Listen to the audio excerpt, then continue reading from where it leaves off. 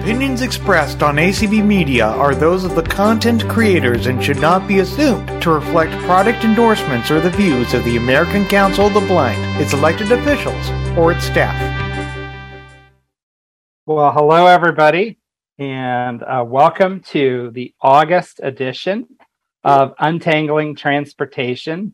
My name is Ron Brooks. I am the founder and CEO of Accessible Avenue. I'm also an ACB member. And of course, this is a call that we host each month to talk about transportation. What a great topic. Before we jump into this month's call, I want to just welcome folks. First off, I just want to acknowledge acknowledge Travis Butler, who is our host from ACB tonight. Thank you, Travis. I want to acknowledge Belinda, who is streaming for us on ACB Media. So Belinda, thank you for your efforts as well. I'm going to introduce our guest, Ray Campbell, in just a minute. So I'll have more to say about Ray, but I appreciate his being here. And I want to acknowledge all of you who are in the audience, whether you're here on the call with Zoom or you're listening on ACB Media 6. We are really, really happy that you have taken the time, as they say on every flight I think I've ever been on. We know that you have many choices, and we appreciate that you chose us. So welcome to Untangling Transportation.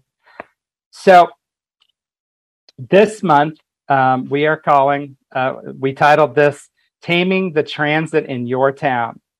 And as we shared in the introduction and the promotional materials for this call, whether it's public transit, paratransit, any form of public transportation, those services for the most part are operated and provided at the local level, which means that being able to advocate for transportation in your community is almost always something that has to happen locally.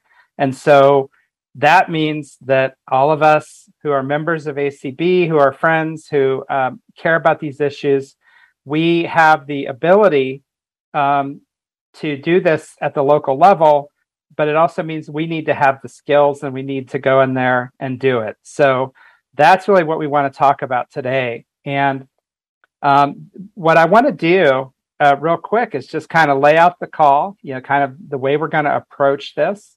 And then I want to jump in and set the stage. So I'll share some remarks to get us going. I'm then going to introduce our guest, Ray Campbell. And then I'm going to take a little time to ask Ray a few questions based on his background and some of the things he's done. And then we're going to open it up to all of you all. And when we get to that point, I will share some information about how we can do that efficiently. We are trying a new format today. This is a 90-minute call. In the past, we've done an hour. There have been times when I felt like we had to rush. I'm hoping that this time we'll be able to get to more conversation so that we can get to more people's questions. My goal for this call, and you'll have to tell me if we get there, is that every single person who has a question and every person who is listening is able to walk away from this call with at least one piece of information that you can use in your community today or tomorrow, because it's after closing, to make transportation just a little bit better. That is my goal. And I'm hoping that we're able to do that. So let me just set the stage a little bit. And what I'd like to do, and we do have somebody who's not on mute. If you can, your video is off. The meeting is being recorded. So please mute. Thank you. List. Use arrow key to navigate. Travis, if you could help with that. Got it.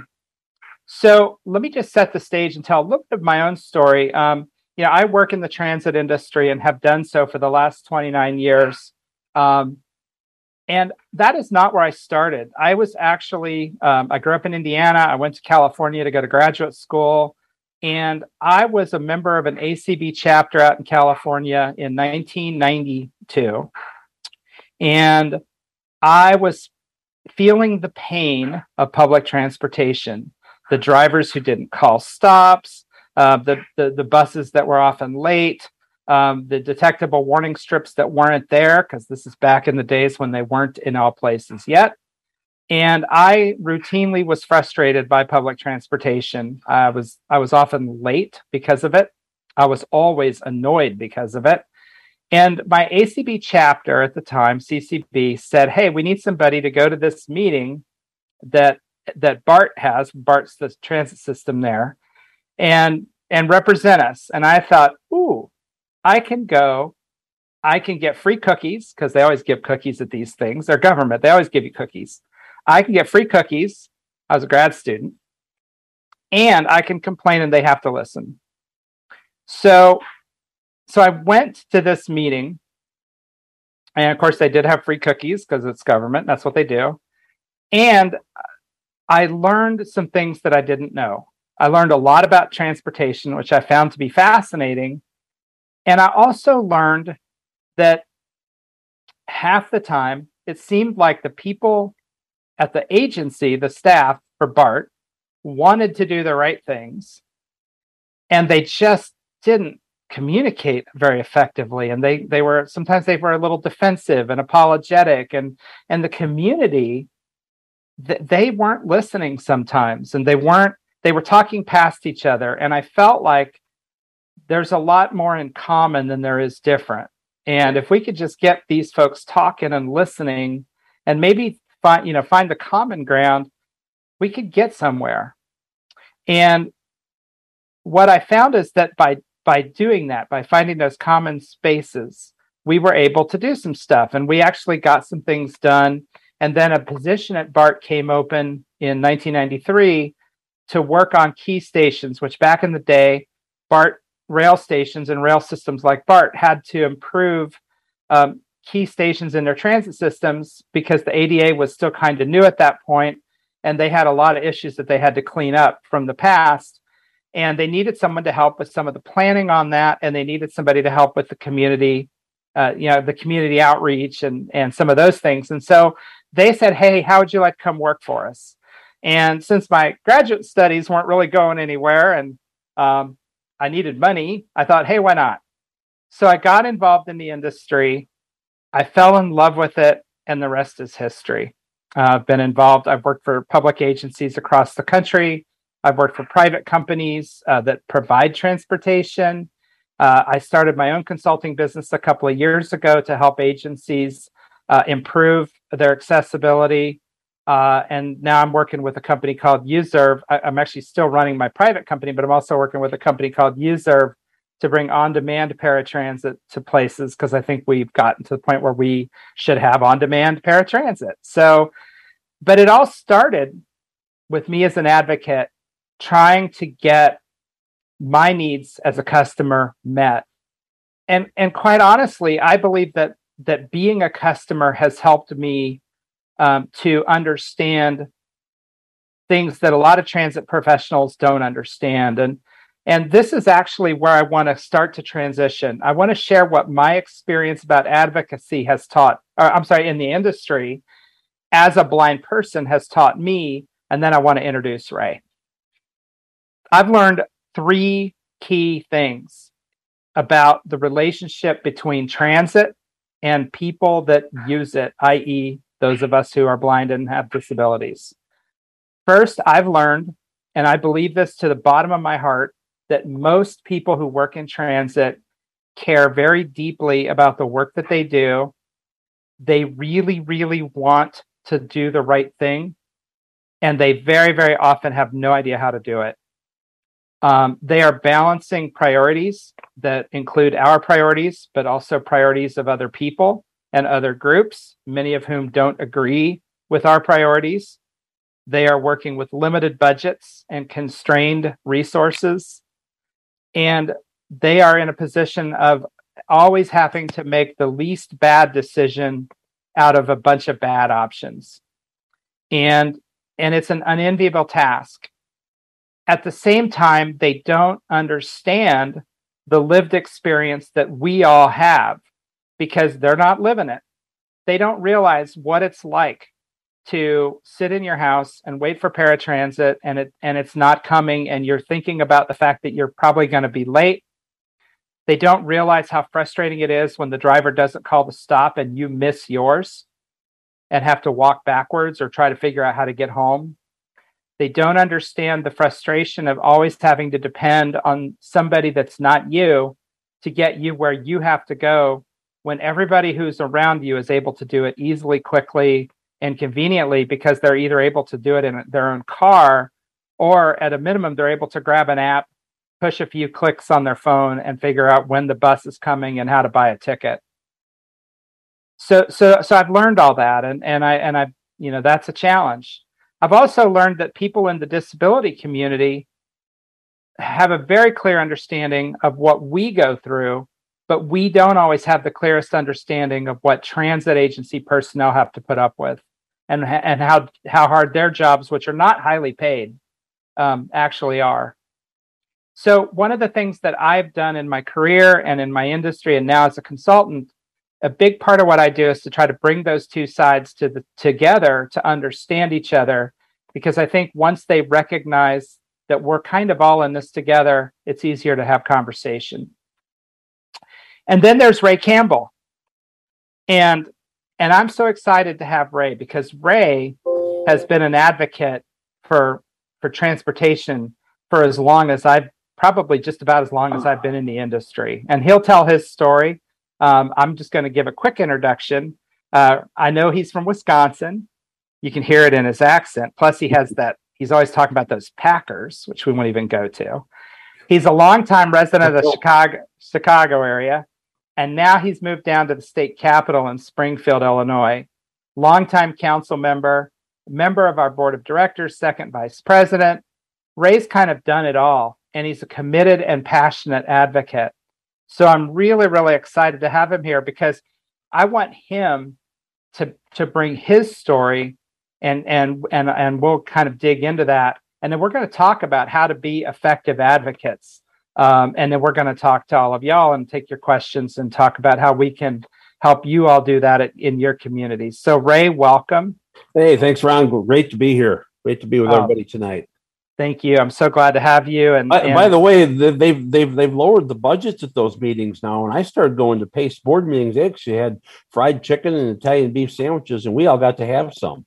Wow. Yeah, that's pretty nice. I'm thinking about some bueno beef right now. Yeah. I actually moved here from Chicago, and we still miss the food, and Ray gets to live it. So Ray. Yes, sir. Let's dive in. Let's just kind of have some fun here. So, most of us probably know you pretty well, or at least we've heard of you, and we've heard you on calls and all that good stuff.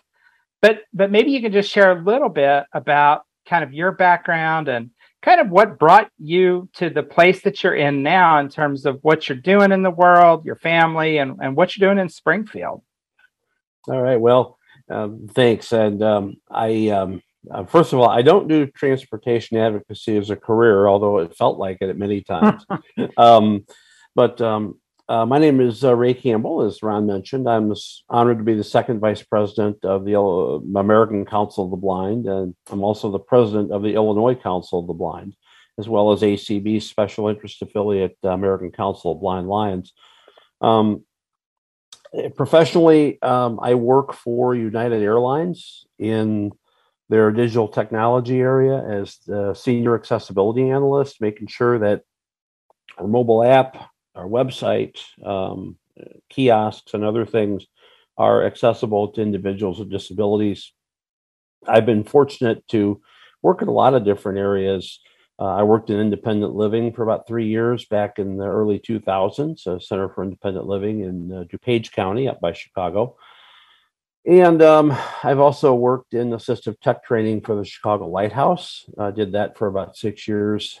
And so I've kind of been around the disability community and around the world of blind and visually impaired people for a long time. I'm totally blind, have been a public transit and paratransit user for quite some time. Although here in Springfield, I really haven't used a whole lot of it, to be honest with you. I've actually been relying on rideshare more than anything here.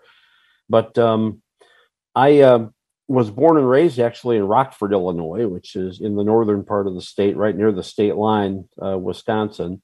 And when I was growing up, the Bears stunk and the Packers were good. So that's why I followed the Packers. But anyway, I was graduated from North Central Technical College in Wausau, Wisconsin, which is way, way, way up north, where it gets very cold in the wintertime and you have to wait for buses in 10 to 15 below weather. And it was once then I moved to the Chicago area and lived there for about 36 years, working in various positions. And about a couple of years ago, my wife, who I met, by the way, doing transit advocacy, other advocacy work, she retired from her job, and we had purchased a home in the Springfield area. We've been down here enough, and we really liked it. And so we bought a home here, and a couple of years ago, she retired, and then she retired a year ago. And then once I got clearance from United that I would be able to work remotely, we started planning the move down here. So it was in the plans always to move to this area, and we really like it here. It's a lower cost of living and a little bit slower paced, but Springfield's a big enough city that it has decent medical, decent transportation, and that kind of thing. Awesome. Well, let's talk about it. So, I think I met you probably when we were in Illinois back in the early 2000s. And I knew at that time you were doing some transit advocacy, and we've talked a lot about it over the years. What was there a moment or a point where you said, I'm doing some advocacy? What got you into your space of transit advocacy, and what caused it? Actually, you and I met back in the early 90s, I think, when at ACB. I think you were still out either in Florida or in California. I can't remember which. But anyway, what got me into transit advocacy was back before ADA, we had Section 504 of the Rehabilitation Act. And under that piece of legislation, in our area, the paratransit service ran. DuPage County is a suburban county for that's where I lived, and it's a suburban county, so it doesn't have the population density of a larger city. And at the time, though, the Dial-A-Ride service, as it was called at that time, it ran on Saturdays and Sundays. It ran all over the county. It was great. And then the ADA came in, and ADA, as many of you know, said that paratransit only had to run within 3/4 of a mile of a regular fixed bus route, because it was designed to provide equal access to the system. So what PACE decided to do, PACE was our suburban bus system, was they said, well, we're going to cut back to the minimum. And we're like, oh, no, you're not. So that's really what got me started in advocacy. Was I was involved with our Center for Independent Living. I became aware that there were plans being made to really cut back our service. And I started going to community meetings. I started going to PACE board meetings. I started going to, getting involved and getting to know folks from PACE, and just kept kind of trying to, along with a lot of other people, telling the story of just how important it was that we had this transportation, that, here we've had this, and now you're trying to take it away from us. And how important it was to be able to get to work and get to the store and get to all the places that everybody, can go in their cars, pretty easily. So that's what really got me into it. And we got through our work, I and others got more and more people interested. We actually had drivers that we would put materials together. We actually had drivers that were willing to pass materials out and get more people involved. And we fought with that. We fought with PACE for a couple of years, and it was also being driven by our regional transportation authority too. And so we had to go down to the RTA meetings down in Chicago and plead our case. And so we finally got a resolution. It wasn't perfect, but in March of '94, they said, well, we're going to grandfather anybody that's been on the system. You can have it, clear across the county, whatever, but you may have to pay a little higher fare. And so a lot of us, well, we weren't totally happy with that. We were kind of like, well, at least we have something. And it was good. So but that's what really got me into the advocacy world, the threat of losing the transportation that I had and many others come to depend on. Yeah. No, that's exactly right. And, we certainly have seen in different parts of the country. And I think right now, many of us have experienced, during the course of the pandemic and some of the challenges and coming out of the pandemic with driver shortages and different things that are happening in the industry. Service hasn't been as good as we're used to, and it has been more difficult. So your step in was based on literally, I have to do this because if I don't, I may not have a ride. Yeah, exactly. And and I'm blessed with good speaking skills and good writing skills. And it was really the executive director of our Center for Independent Living who kind of said to me, we need you, we need a good, strong voice like you to get involved with this because, and I did. And of course, my own personal situation. And I want to just quickly agree with something you said, Ron. You're exactly right. And as I got to know people within PACE and even within RTA, they wanted to do the right thing. They'd put a bus route on every corner if they could, but they can't do that. And and I agree with what you said too. They want to do the right thing. They're just not sure how to go about it sometimes. So definitely the transit folks aren't bad people, guys. I mean, they really aren't. And it's just as you get to know them and you do your advocacy work, you're going to find that out, that they really are good. And, they have a point of view, you have a point of view, and you have to learn to work with that. Yeah. And by the way, that is not, and we'll talk more about this, that is not an excuse for poor performance or for doing the wrong thing. And sometimes people do the wrong thing and they have to be called upon it. And I think one of the key jobs of an advocate is to be that adult in the room that says, no, can't do that. We need you to, and that's a really important role that I think we play. So you've obviously, you've been involved in advocacy for 30 years plus. Yeah. So during that time, I'm sure you've had some amazing challenges and some amazing successes. What would you say are some of your best successes, and what did you learn from those experiences? Well, by far the biggest success that I had in my advocacy career was the founding of a service called Ride DuPage. Mm-hmm. And that started in late June of 2004.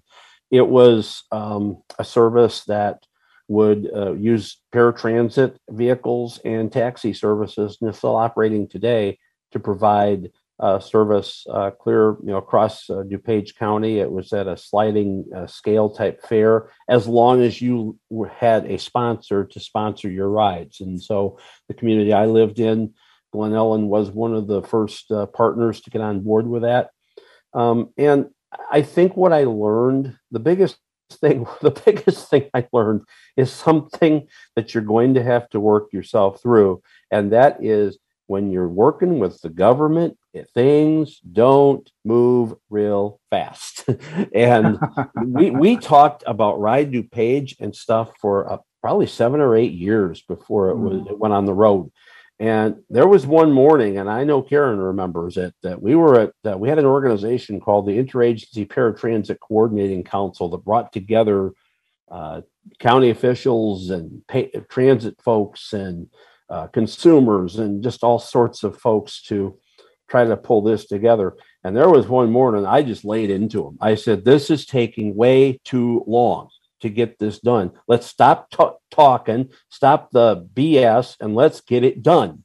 And I had to learn that this, sometimes things take time, and that's going to be a frustrating thing that you're going to have to deal with. You're going to get told no a lot, and but don't accept no. Keep on working on it. And I don't mean to get political here, but Ride DuPage was a big success, and that was in a county that at that time was very, very heavily Republican. And I only say that because there's a belief, and there is some truth to this, that Republicans sometimes don't care about things like good public transportation and services for people with disabilities. But by far, Ride DuPage was my biggest success. I think the second big success for me was when I was actually called to go to meet the county board chairman in 2012, and he asked me to serve on the Commuter Rail Citizens Advisory Council representing our county.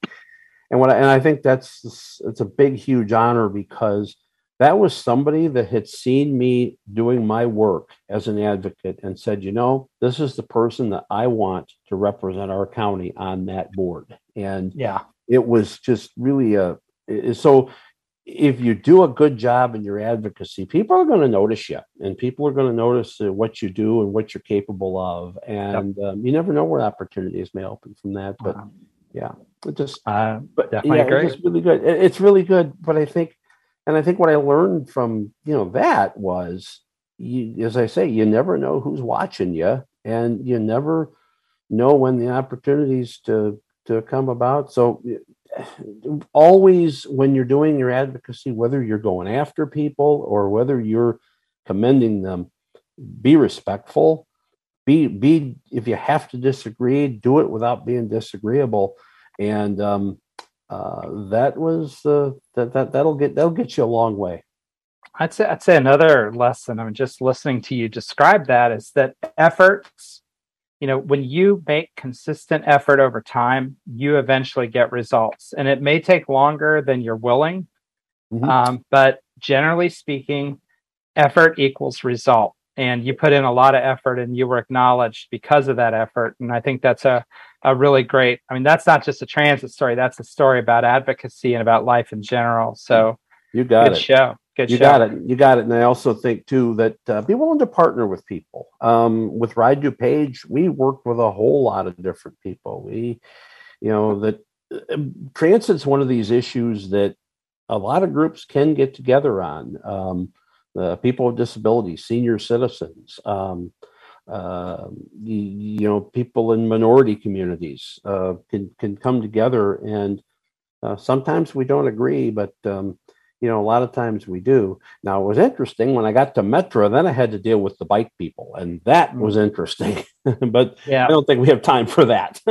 Probably not, but we'll park it in case it comes up. So, well, let's talk about the other side of the coin. And as we talk about disappointments, or what I refer to as things that still need our attention.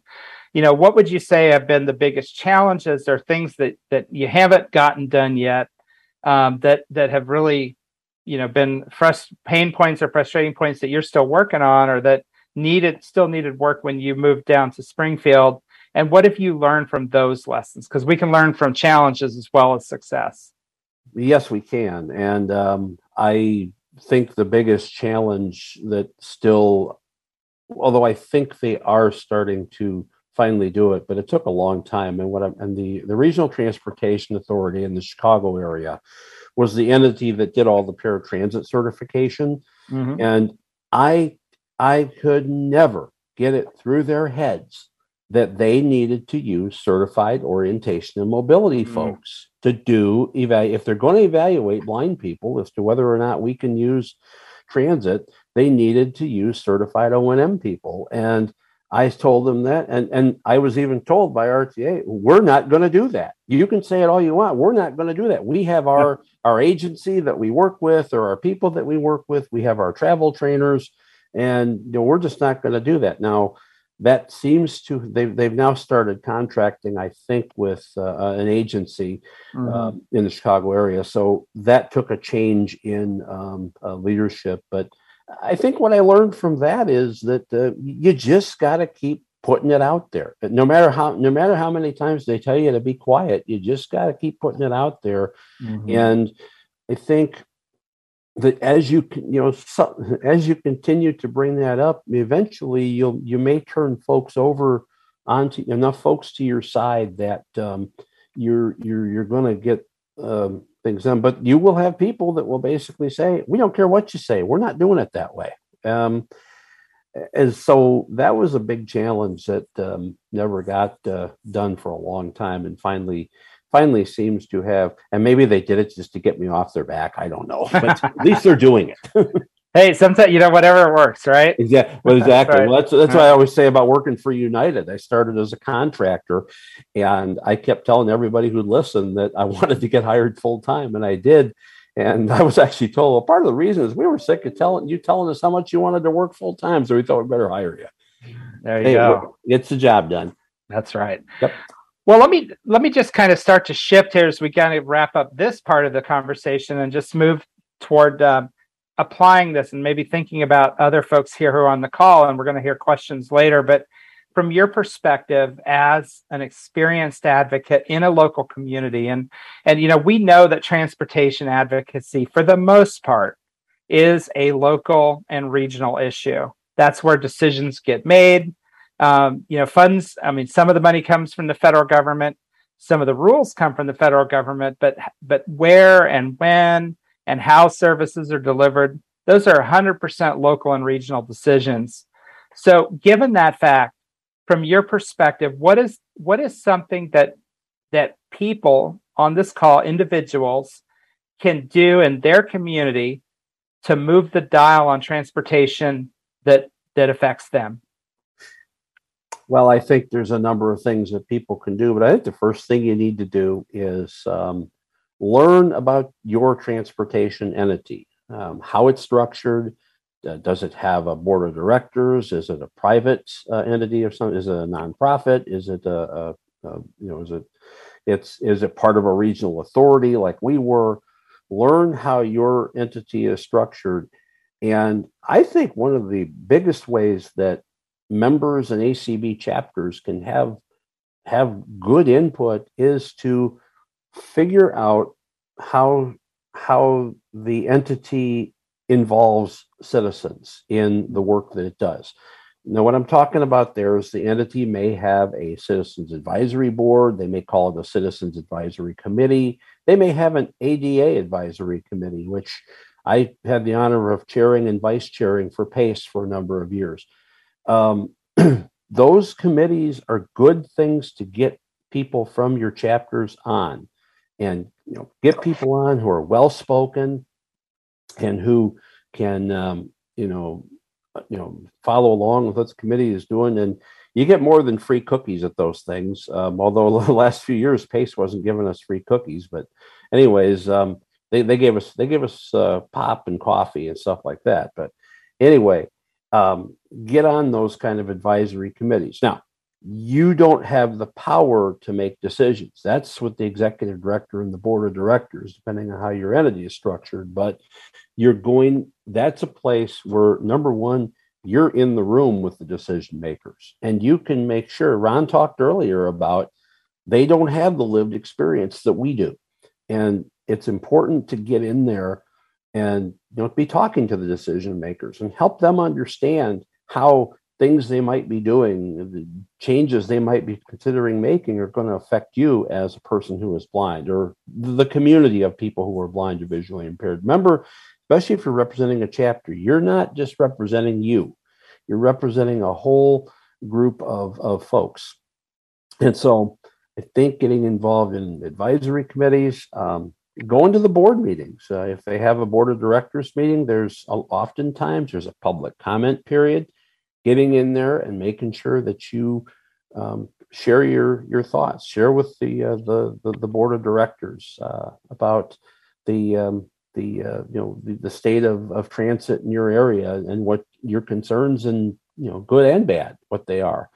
I think also I think the last thing I would say is to make sure you're communicating with members of Congress, your state legislature, and those kinds of folks, because that's where a lot of the money comes from. The federal government, the state government, that's where a lot of the money comes from to make it happen. And in some cases, depending on how your transit entity is structured, there may be a county-wide entity or a city-wide entity. Mm-hmm. Make sure you're communicating with the county board or county council or whatever it might be, or city council, those kinds of folks. So again, learning how things are structured and making sure that the decision, getting in with the decision makers as much as you can, and making sure they know just how this affects you, because that's the truth. And I think the last thing I would say, I said it's been the last thing earlier, but I lied. That is, if you're working on issues, try to find other groups that are interested in transit issues to partner with as much as you can, because that's going to do a couple of things. It's going to get more folks to the table and more support for what your concerns are, but you're also going to learn what some of the other communities' concerns are about transit and those sorts of things. So definitely lots of ways that ACB chapters and that can do it. And tell your personal stories. Make sure that they know your personal stories, your members' personal stories, and just again how this affects you. So I want to just underscore a couple things you said, because I think there was a lot of meat in there, and I want to just bring out a couple of points that I think are really powerful. One is learning the landscape. Because transit is local, there is no one-size-fits-all cookie-cutter model for how it gets done. Every community looks a little different. So taking the time to understand who makes decisions, whether they're appointed or elected, and if they're appointed, who appointed them. Understanding who represents you, as in if you live in a city, is it your city council member that represents you on a transit board? Is it your mayor who represents you on a board? Understanding who those people are can be super helpful. Getting involved, both as a citizen and either as a citizen who just speaks at a meeting or makes a comment, even in writing, or by email or online, or serving on an advisory committee or on a board can be places to get involved. And the other thing I wanted to emphasize that you said is you talked about telling your story. And I will tell you, the best way for an individual to help somebody else recognize lived experience is in the form of a story. If you've ever listened, and I'm sure many of us, maybe all of us have, to presidential debates, which are painful to listen to because they always talk over each other and argue, but both sides tend to tell lots of stories, and they say the names of people, and I mean, half of the time these feel a little bit fictional, but they give the name of a person, they point them out in the audience, and they say this person is experiencing this. Mm-hmm. And the reason they do that is because the power of a story is huge. And if you can relay how transportation, when it's good, impacts the quality of your life, and how transportation, when it's not good, or when it's maybe being threatened to be taken away, how that impacts you, it becomes more personal. And I think that when you're in a chapter, then you're representing a group, and then you've got to talk more in terms of bigger picture. I think those are powerful insights, and those are things that those are true whether you're in Wichita or New York or Edmonton, Alberta, or California. It doesn't matter. I've got one final question. I want to talk about the ACB National Organization, and I want to ask you a question because you're a board member and an officer. So we have a transportation committee. I'm actually a member of that, and there are probably others on this call who are as well. We develop occasionally we have calls and we have programs and all of that, and we can help a little bit. But again, it's a local issue. So my question, Ray, to you is, from your perspective as an officer, and given your experience at the local level as an advocate, what is something that the ACB can do as a national organization to help local chapters and individuals at the local level improve their advocacy on transportation issues? What's something that maybe ACB can do, or maybe that ACB is already doing that we just haven't maybe talked about yet? I think one of the biggest things that ACB has done over the last few years, and I don't think we talk about it enough, is our pedestrian safety guide handbook. And we're talking about more transit like buses and trains and that, but in order to get on those buses and trains, you got to cross streets, and making sure those streets are safe for us, and that we're able to do that. I think that pedestrian safety handbook is something that we need to really toot our horn about and really encourage chapters and local and affiliates to use as they're doing their advocacy in their communities. Because I will tell you, I didn't get into this, but one of the other things I was trying to do in Glen Ellen when I lived there was get some accessible signals put in. And one of the things, when the pedestrian safety handbook came out, I referred our local engineers to it, and they were just very, very impressed of the work, the research that had gone into that. So that is one thing that we can definitely do. I think another thing we can do is kind of help our affiliates and chapters understand how transit funding works. What comes from the feds, what are some of the things that can come from the feds, what some of the things that can come in the state affiliates, is to understand what comes from your state. Are there state matches required, and all of those kinds of things, because that's a good thing. And I think one of the things that ACB has done a really good job of the last couple of years through the Transportation Committee has done some really good programming on just a whole variety of issues, including one that we don't talk about a lot, and that's rural transportation. And that's a whole nother, we could spend another hour and a half on it. But it's those are the kinds of things I think ACB has done some good things. But I think we need to toot our horn a little bit more about it and make sure that that folks know these things are out there and that they can use them to help doing the work in their communities. Yeah, that's great. And I want to say that the issue of first off, the pedestrian access, the pedestrian safety handbook is a huge resource, and this stuff is changing. So a lot has happened. We're starting to see, based on some of the work that's being done in affiliates like New York and North Carolina, and I think Illinois to some degree, we're starting to see state laws and judges decide that accessible pedestrian signals are required. These are things that should be in place in communities. And one of the biggest barriers that we as blind people face when trying to use public transportation is getting to and from the transit stop, whether it's a station on a rail line or a bus stop.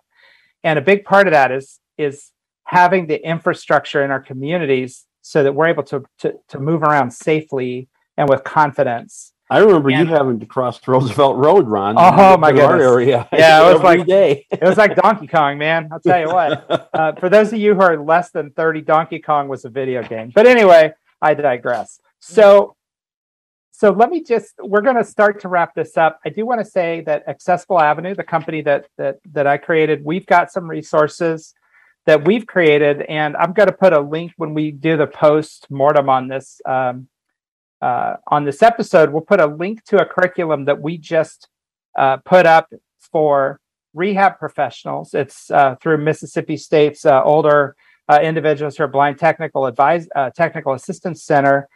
It's a curriculum for teaching people who are blind or visually impaired, and more specifically, people who work with the blind community, how to advocate for transit at the local level. And it talks about what are the different modes of public transportation, how are decisions made, how do you file complaints effectively, how do you get change, and what do you do when the complaint process doesn't work? Because sometimes complaining to your local transit agency doesn't get the results that you need it to get. And sometimes you got to step it up and go to the next level. And so we'll drop a link. It's a free curriculum. It's it's about an hour and 10-minute audio file. There's a text file as well. It's all accessible. So you can check that out. And And if you're needing CEC credits because you're in the profession, you can get those as well. So we'll put that link out there because this is a skill just like anything else. And it has information that can help you be an effective advocate. And again, the challenge with transit is a lot of these things are local. So for example, Ray talked about state funding for transportation. He's in Illinois. I'm in Arizona. There is no state funding for transportation, at least not public transit. So it varies by state. Everything looks a little different.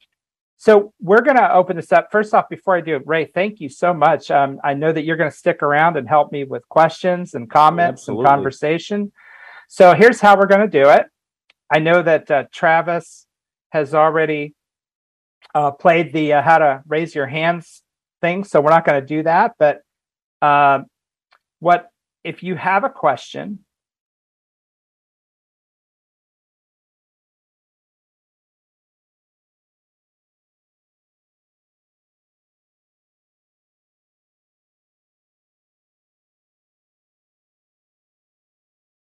Transit advocacy more effective.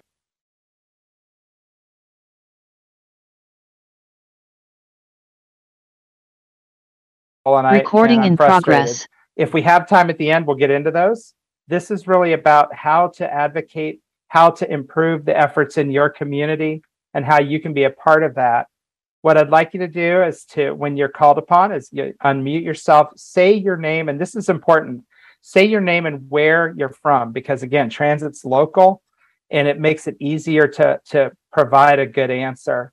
Then just ask your question, and then Ray and or me, I will take on your question and hopefully give you some value that you can use right now to make your situation just a little bit better. So that's kind of what we want to do.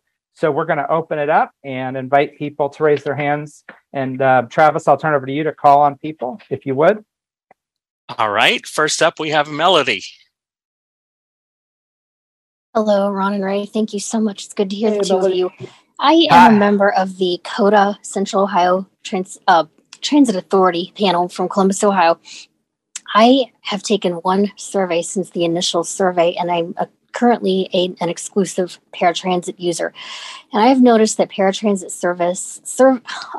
services and fixed route services and how people with disabilities use them are still just left in the dust. I've had no response. What the comment section seems to want is positive feedback. There's not really an option for, that I've seen anyway, for writing conflicts and things. And I did mention 3 paratransit drivers, and it kind of just wasn't responded to. And also the incentive gift cards and surveys themselves have accessibility issues.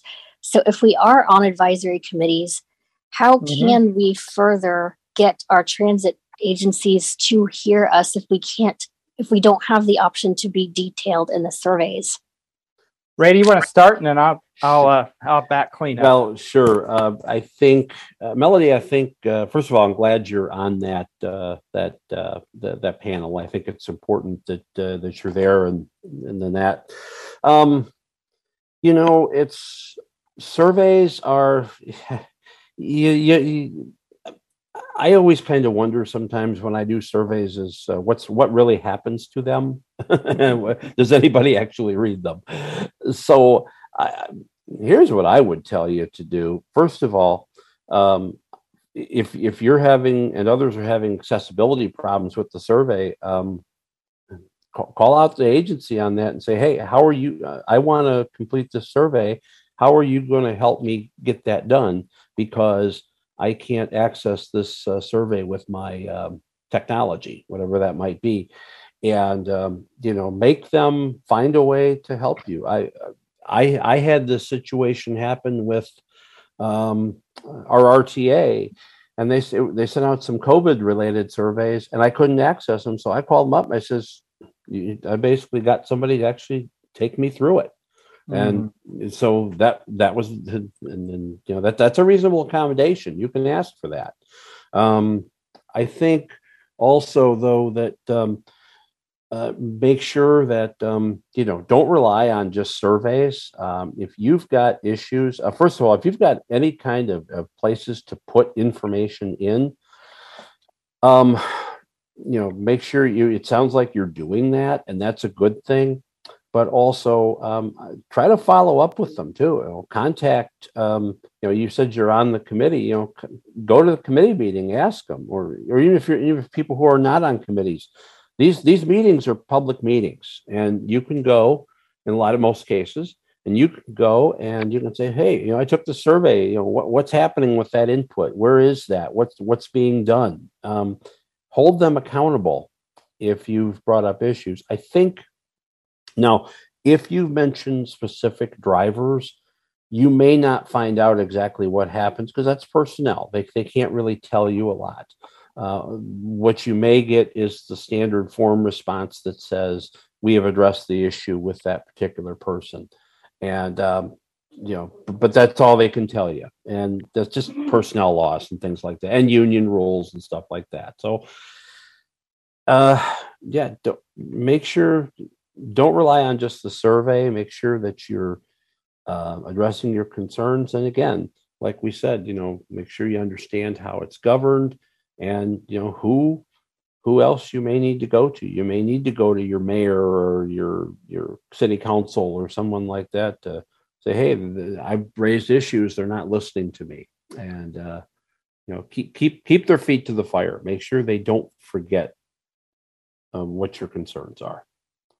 So I want to underscore a couple things that Ray said that I agree with completely. One, to me, the key thing you said was that you're on an advisory committee. When you're on an advisory committee, and this can be any issue. This could be surveys that aren't accessible. It could be paratransit vehicles that are dirty. It could be bus stops that seem unsafe or that aren't correctly marked with in a way that you can find them. When you're on a committee, you have a forum. Use that forum. Yes. Use it. Bring the issue up.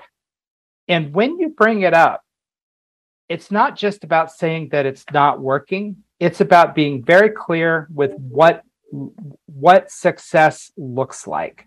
So in the case of a survey, I want a survey that is accessible for blind people to use and complete when it's online or on a phone.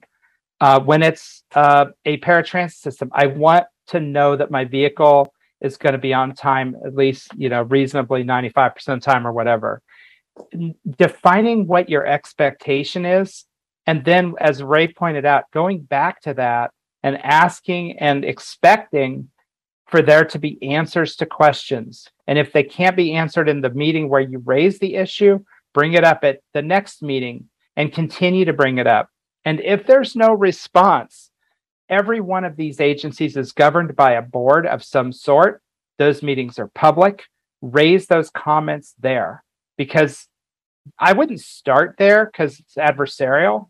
But if they're not answering the question, at some point you have to escalate. And I think using your power in the public, and if you're not on a committee, the meetings are public, as Ray said, you can go and raise those issues. There is almost always a public comment period.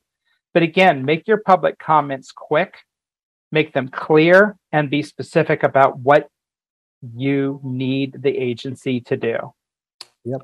Next question. All right, Margie, you are next. Uh-oh. Now we know we're in trouble. Hi, Margie Donovan, Folsom, California, Sacramento County Regional Transit. Yeah. First of all, thank you, gentlemen. Very good presentation. I am a very strong advocate in transit. And I have two different questions, if I may. If not, I will pick one of them. I think as a community that we fail to do ourselves justice because we have a late ride or we're left on the bus for 2 or 3 hours. And we go home and we complain to all of our blind friends or maybe our spouses, but we fail continuously to email or to call in our concerns to our transit agency. Mm-hmm. And how do I want to make a statement here. It is so important that we do that because I believe it's every 3 years the Federal Transit Administration comes in and audits the records, and they're allowed a certain percentage of complaints. And I would say more than 50% of those complaints never get logged because we don't do it.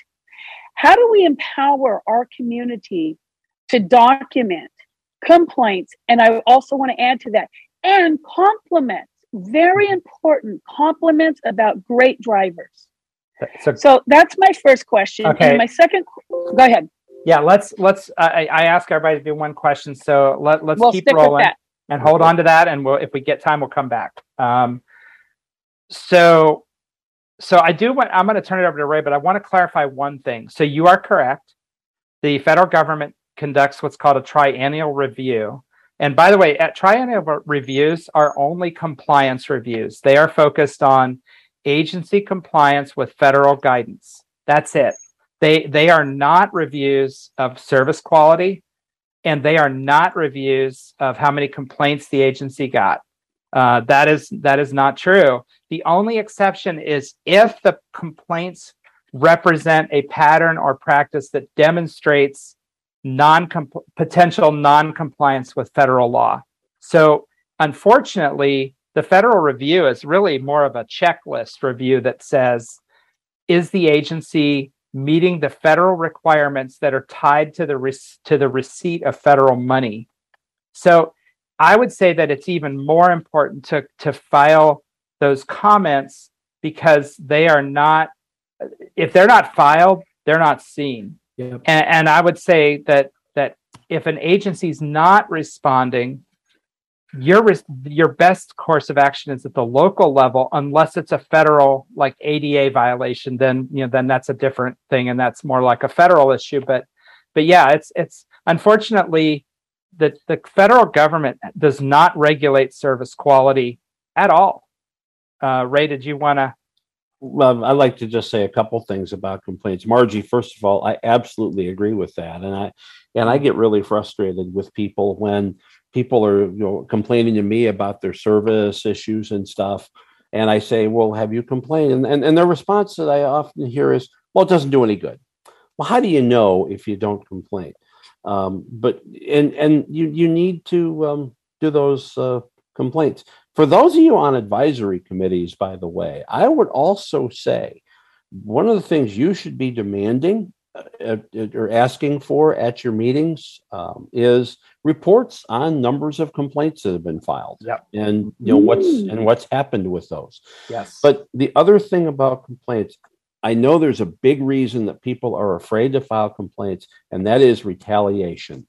They absolutely, the drivers, they cannot retaliate against you. The dispatchers, they cannot retaliate against you. That can get them in some very, very serious trouble if they do it. And, retaliation, yes, I know it's hard to prove, but it is so important to file those complaints. And as you said, Margie, those compliments too, when the drivers, when they go above and beyond the call of duty, and they like that. And the other thing I would do, at least this is my opinion, I would always submit complaints in writing if you can possibly. A lot of times there's an email address for that you can use to file those. I had many files of complaints that I had to file in various things, and also learn how to file complaints. It may not be, you may have a situation, say you have a paratransit, but the service itself is provided by a private contractor that contracts with the entity. Probably best not to be calling the number that you normally call to schedule rides to file complaints. But every agency has to have a way to do that, and make sure you understand how that's done. And if you're on advisory committees and you're representing a constituency, you make sure they know how to file complaints. So just one quick thing, and I want to go to the next question. First off, what Ray said about where you file your complaints is important. The public agency, not the private contractor. And paratransit, 2/3 of the paratransit systems in America are contracted out to third parties. That's how their services are provided. Never file a formal complaint with a contractor, because they are not the ones who are legally responsible for your service. They are hired. That's sort of like complaining to the hostess of a restaurant about the fact that your steak wasn't cooked correctly.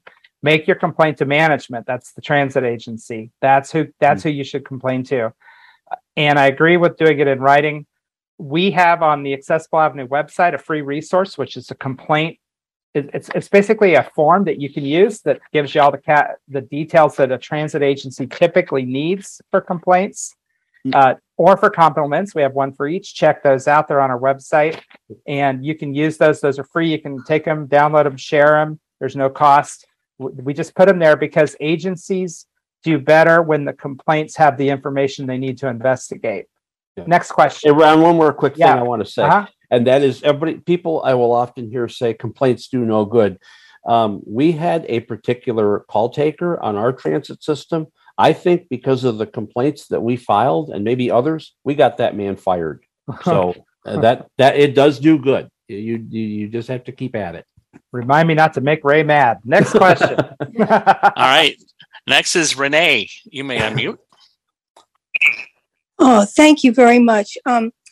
Yeah, my name is Renee Zellickson, and I'm sitting here with my husband, Tom Jones, who also, anyway, we are in Chicago, and we are moving to a small town of 7,000 people in Mount Carmel in Illinois, which is at the southeast corner of the state. And my understanding is because my husband's going to be losing his paratransit, and I was only on for seasonal, but my understanding, Ron, from you is that if we need paratransit services in another state that has it, such as my family lives in Huntsville, Alabama, and there they have paratransit, but the very extremely limited bus service. And my understanding from you is that we need to submit a letter to the state that we're going to go to about was it 128 days or 28 No, days? let me just jump in because I think I know where you're trying to go to. First off, this isn't specifically about transit advocacy, but I'm going to take this question and we'll move on. At paratransit eligibility, if an agency in a community, whether it's Huntsville, Alabama, or Mount Carmel, Illinois, or wherever, if the agency offers public transportation, fixed route bus transportation, or rail, they are required to operate paratransit. And if you have eligibility in a community, say Chicago, your eligibility is good. When you're traveling in another community, you just have to contact the transit agency a few days in advance, and you can have up to 21 days per calendar year to use that service. But we're losing that service. Yeah, my question is, we're losing the Chicago service because we're moving out of the area. Then you may have, once you move, you can carry some eligibility with you, but once that eligibility expires after 21 days, then you're going to need to reestablish your eligibility. So your eligibility is good until it expires, but you're only guaranteed by law 21 days per year in any city that is not the city you're certified in. So if we need to go deeper than that, we'll have to take it offline. I'll email you. Okay. Can I email you? Thank you. Of course. Next question. Sharon, you are next. Good evening. I'm Sharon Strakowski in Worcester, Massachusetts. Mm-hmm. And my question is that our paratransit is very minimalist as far as the tack that they have taken. And I would like to figure out how I can actually see what governs them. And because it hasn't changed in 30 years. And I don't know how to get at that. And that's my question. Where would I find that? Ray, do you want to start with that? Sure. So first of all, Sharon, you need to find out the name of your local transit agency. Okay. Oh, I'm on their advisory. Okay. Well, then you're actually in good shape then, because what you need to be doing is, as Ron stated earlier, you've got a forum. And so you need to be, because that agency, they are responsible for the paratransit. They may not provide it directly, but they're responsible for it.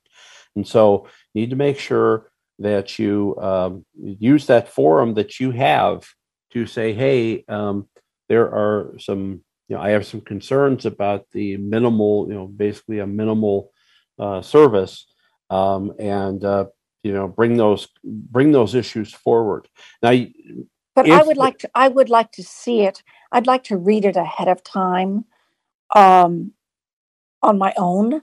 I'm not quite sure. What do you want? Let me. Yeah, rules. Go ahead, Ron. Yeah.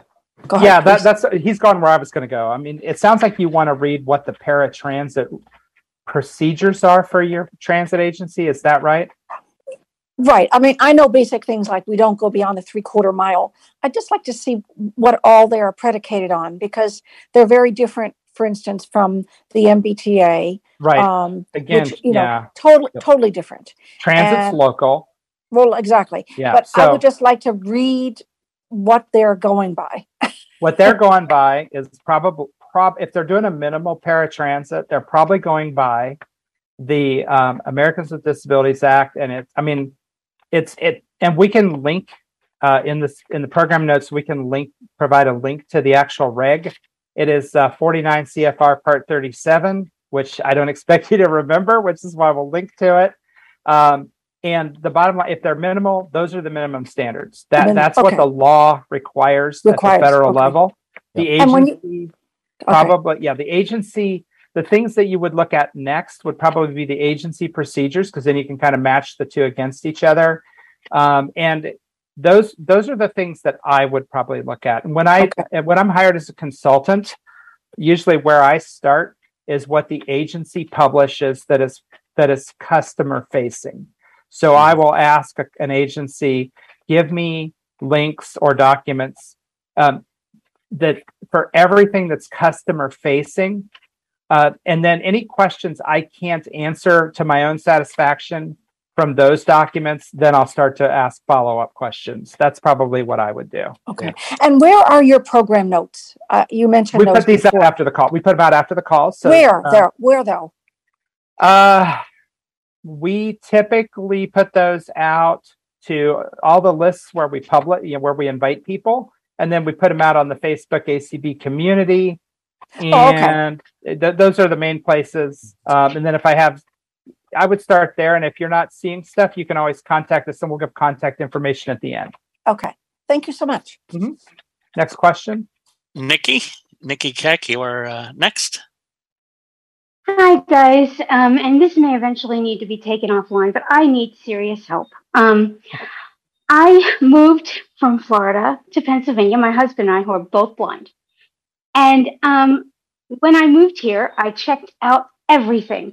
I knew that we were within 3/4 mile of our bus route system. I knew the buses ran between such and such a time and such a time. I got registered and verified and eligible for paratransit. I thought I was in good shape. Call up paratransit to make a ride, and they tell me, and I have never seen this. I've been in other paratransits. I never even, this in my wildest dreams. You can only go at the exact time that the bus goes there. So if your appointment is at 9 o'clock and the bus goes at 10:30 or 7:30 and 10:30, you got to go at 7:30. And if the bus don't come back till 12 noon or 1 o'clock, that's when you have to go back. And that just doesn't mean, I don't know if their interpretation of the ADA. That's a very weird, and so let's take it offline, but just for my benefit, what city are you in? Okay, I'm in Berks County, Pennsylvania. The bus system is called BARDA, and it's in Reading. Okay. And I even checked the bus schedules. I know every other one I've gone to, it said the buses ran from 8:30 to 6. So to say, paratransit, you can go anytime, in that area between 8:30 and 6. And these people aren't doing that. And it's we'll take that. This is a very strange interpretation, but there are some caveats. So let's take this one. This is a pretty weedy question, because if the system is if the route is considered a commuter route, it's under different rules. So this is one we probably want to take offline and just make sure. Okay. Thank you. You bet. All right, Gregory, you're up. You may unmute. Hello, my name's Gregory Hinote. I live in Danville, Illinois. Okay. And how and or who creates advisory boards? And how I determine if there's an advisory board here with the mass transit or the paratransit? Well, first of all, Greg, we need to get you involved with the Illinois Council of the Blind. But anyway, and thanks for reaching out. What I would suggest you do is I would contact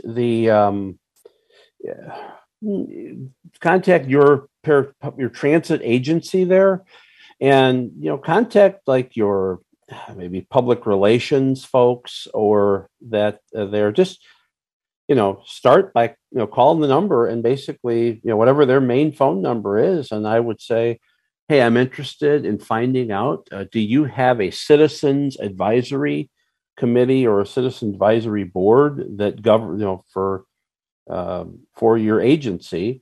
And they may not, now the person that answers may not know, but you just be persistent and say, hey, could I speak to somebody in the executive director's office or the director's office? You might use that as a generic term, but basically if they say, well, I don't know, then say, well, can you transfer me to the director's office so that I can ask that question? It's probably going to be under something like, eventually you may get to external affairs, government affairs, something like that is maybe where the advisory committee go. I'm just trying to think. When I was dealing with PACE, I think there were external affairs people that we dealt with to help us with scheduling meetings and that kind of thing. So I just start calling and start asking. And would there be a possibility there's no advisory board? Yes. There will be. There could be. Okay. That's a very good. That's a very big possibility. Yeah. The other thing you can try is Google. I mean, honestly, just Google keywords because minutes are usually published online. And if you may not find a page that says contact us, but you might find the fact that there's minutes, even if they're not accessible, you'll be able to tell that there's a group because there's minutes, there's names, and then you can go from there. It's every agency does it a little different. And yes, sometimes there are not advisory groups. There's no law that says they have to have one. Nope. So how would I start one? How do you start one? Well, that's another question. I'd say that I would say that you talk to the transit agency and say, hey, I understand that you don't have an advisory board, a citizens advisory board or an ADA advisory committee. Just say that you're interested in starting one. They'd be more than happy to take your help with that. Okay. But you're going to have to, to get the word out to people. You can use the media. You can use, social media. You can use all sorts of things to do that, and just kind of start getting the word out. And I learned one little thing. Yeah. Let's put a pin in it. It's a lot of times it's not what you know, it's who you know. Exactly. And I'm learning to network. So let me just jump on that because most of the transit agencies in downstate Illinois are they all have boards. They may not all have advisory boards, but they all have boards. In most cases in downstate, the boards are appointed municipal officials. They are appointed by the mayors of the towns in the district that the agency serves. So you have a mayor or a council member in your town who serves on the board of the transit district that is operating in Danville, Illinois. So if they don't have an advisory board, you could certainly start with your representative on their actual board, because they do have one that makes decisions for the agency. And you could say, hey, you guys would probably get a lot fewer complaints at the board level if there was an advisory committee that could help staff do a better job making decisions about service. So I would probably look at that, especially in a small city like Danville, Illinois. Yep. Thank you. Thank you. Yep. And reach out to me through community@acb.org if you want to get involved with ICB. Just send an email to community@acb.org and we can make that happen. Thank you. You bet. All right. Next we have Myra. You may unmute. Hello. I am in Amherst, Massachusetts. We have the Pioneer Valley Transit Authority, which includes Springfield, which is the big city, and then further north where it's much more rural with a few small towns. Mm-hmm. And I'm on the Paratransit Riders Council. Yesterday at the meeting, we tried to talk to them again about instituting some kind of a complimentary ride share program. And I don't mean free, but I mean to complement what they do with the vans. Mm-hmm. Because on the other end of the state in Boston, they've had that going on for a long time. And the gentleman from the PVTA said that he had just been at a meeting. He had just been informed that it is absolutely not legal for them to use any vehicles that are in a public system that are not wheelchair accessible. And therefore, they can't do anything with a ride share. And the only reason that the MBTA in Boston was able to do it had to do with a pilot. And that, I don't know if there is still officially a pilot. It's been going on for about 3 years, maybe 4. So is this guy right? And if he isn't, how do I get the information to tell him what he doesn't know? I'll take. Go ahead, Ron. Take that one. He's not right.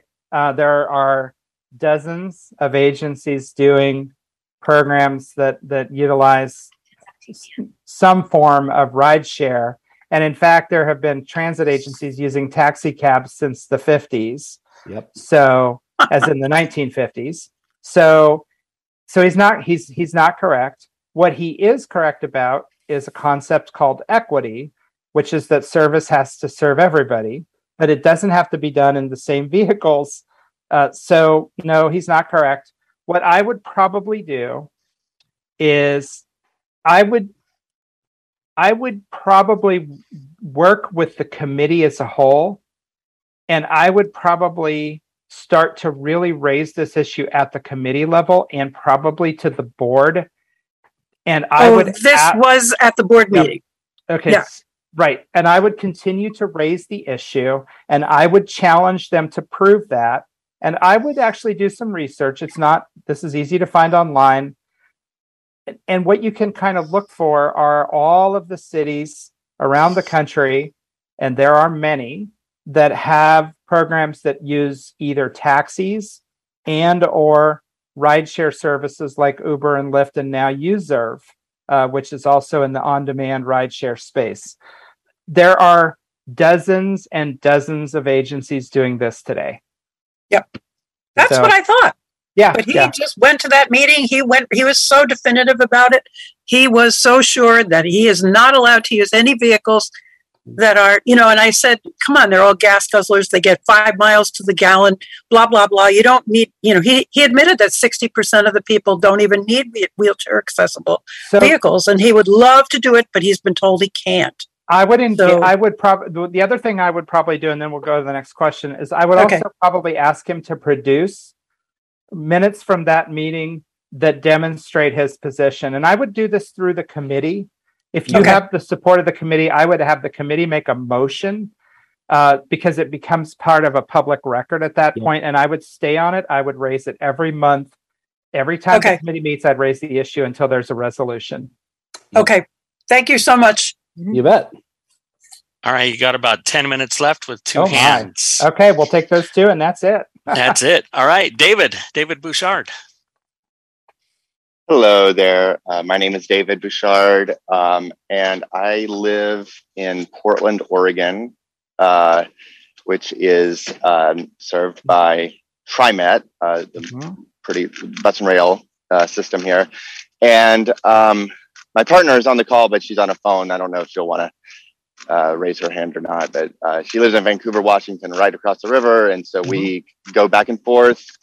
And I'm in the unique position of having a lot of other, connections to transit agencies. We're you can go over 100 miles in some directions, and I've been noticing a decline in service, and I'm starting to get dissatisfied enough to really want to start advocating, to sort of hold them accountable, and working for TriMet, the transit system, being an employee, it's kind of hard to, haven't done a lot of advocating as much there. I'm learning some, obviously this is more of a way to sort of advocate somewhere else. And I guess, my question is, do you have any of you have any thoughts on sort of how to approach, these are really, really small, agencies, like, so small that, they don't even have, they have screenshots of things, and they have, their board roster looks like it's like 5 years old, and things like that. How do you kind of start to approach these agencies that are like, distant from far away from a distance, and also maybe less sophisticated, and to get them to take you seriously, even though you don't actually reside in the area, but you travel through it? That's I don't know if that's it's a good question. Very good question. Yeah. What, do you have something to say, Ray? I really don't. Yeah, I think it's a tough issue. I think, I would certainly, if you have, here again, it's local. So you're not local to them. You may use their services, but you're not local. And so they're not going to listen to you as much as maybe others. I would say, if you can identify folks in local areas of some of these agencies where they might be able to take some of these issues forward that you're concerned about, that you try. That's the only thing I can think of, really, to try a tough situation. Let me build on that, because I think Ray hit on a key point. First off, never give up your own power. You have a right to file your complaints and to make your comments. You always have that right, but politically, as a non-resident, you're probably not in anybody's district who serves on the board. So this is the power, I think, or one of the powers of having an organization like ACB. Find people who are in that area who can also raise those issues, but also raise them yourself, because at a very minimum, you're creating a record that's public of your experience and of the problems.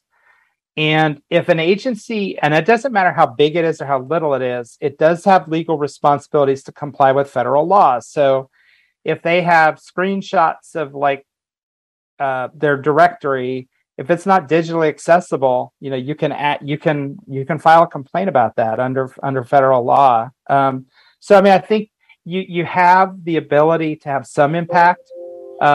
So do that, but I agree with Ray. Look for people at the local level that can speak to those issues as well, and try to coordinate your efforts. Time for one more question, and then we're going to wrap it up. All right. This is a 609 ending in 890. It's a phone number. You may unmute. New Jersey is in the house. This is Phil Harrison from Atlantic County, New Jersey. Mm-hmm. I'm on several of these committees. One thing is they don't seem to listen to us. But the question that I have is, we have our regular paratransit system that parallels the public bus routes, but and they comply with the federal standards, sometimes too strictly. But every one of our 21 counties has a county bus system for seniors 60 and older and disabled residents. They're all totally different. Some will go to nursing homes and assisted living facilities, and some will not. There's one county that refuses to take anyone to dialysis. A lot of the counties have preferences.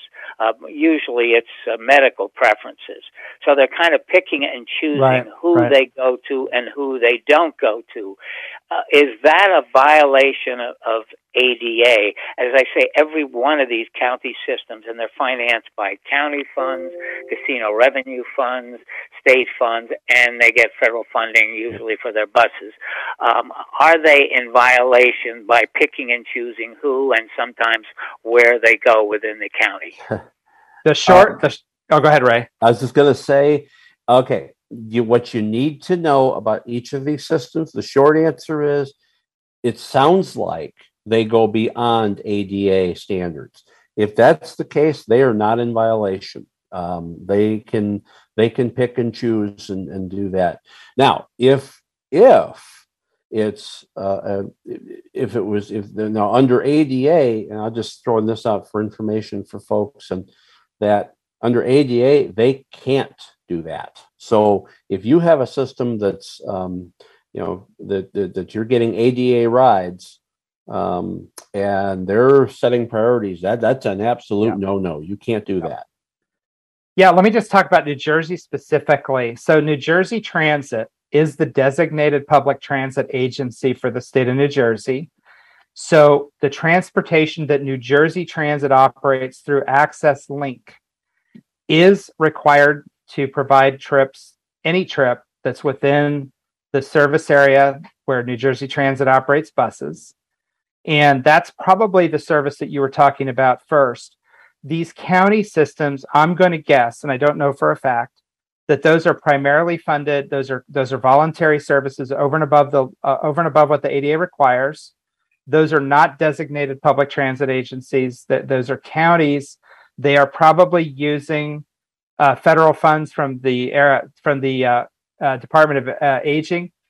They're probably using funds from Centers for Medicare and Medicaid, and they're probably using, you said, some local money. So they're probably not covered under ADA requirements because they're not operating public transit. What I would do in that case, because there's still a valuable resource in your community, is I would probably go to the county commission for the county that you're concerned about, and I would raise my questions as a local county issue and say, hey, I live in this county. These services are provided with my tax dollars and with federal money that, whatever. I mean, you need to do a little bit of homework. And I think that these services should be more equitable for the rest of us. But you're probably not going to be able to do that under ADA. So that's a little bit of a tricky one. But my understanding in New Jersey is that all the counties kind of do their own thing. And they can do it because they are not the designated public transit agency in New Jersey. So, but even if they are not the designated, you said they don't have to comply with ADA. Nope. They can pick and choose who they want to serve. Yes, they can. And if they're operating bus transportation, fixed route, local bus transit, they're under ADA and they can't do it. If they are providing service that is funded by, say, the Area Agency on Aging or Medicaid or somebody else, they absolutely are permitted under law to do what they're doing. So it becomes a local issue at that point. So we probably have to wrap. Yes. You're about out of time. Well, thank you. Boy, I'll tell you what, it's so funny. It doesn't matter how much time you have. There's always more transportation than there is time to talk about it. So, Ray, thank you for joining us. I just want to have a couple closing remarks. Real quick, I appreciate, Ray, your time and your expertise, and you're a star in this space. So thank you. So just a couple of things. We will put out some call notes probably tomorrow or Friday. Those will go out, and we'll put those out. Actually, I'll wait till the podcast is up, and then we'll put those out. And we'll cover some of these details. If you would like to check out resources from Accessible Avenue, including some forms we have for complaints, and also some details about other information that we have available, check us out at accessibleavenue.net. Wait for those call notes, because we'll have some more stuff in there, including some details around ADA requirements and how you can learn more about learning some of the detailed things around how to advocate for transit in your community. And you can always reach out to us at connect@accessibleavenue.net, which is our email address for Accessible Avenue. and we're happy to try to help you with questions as well. I want to thank everybody. Again, thank you to Travis. Thank you to Belinda. Travis for hosting, Belinda for streaming. Thank you to all of you for being here and for your questions. And without further ado, we'll be back in September. Not sure what the topic is yet, so stay tuned for that. Happy advocating. And happy advocating. So everybody, good night, and we are concluded.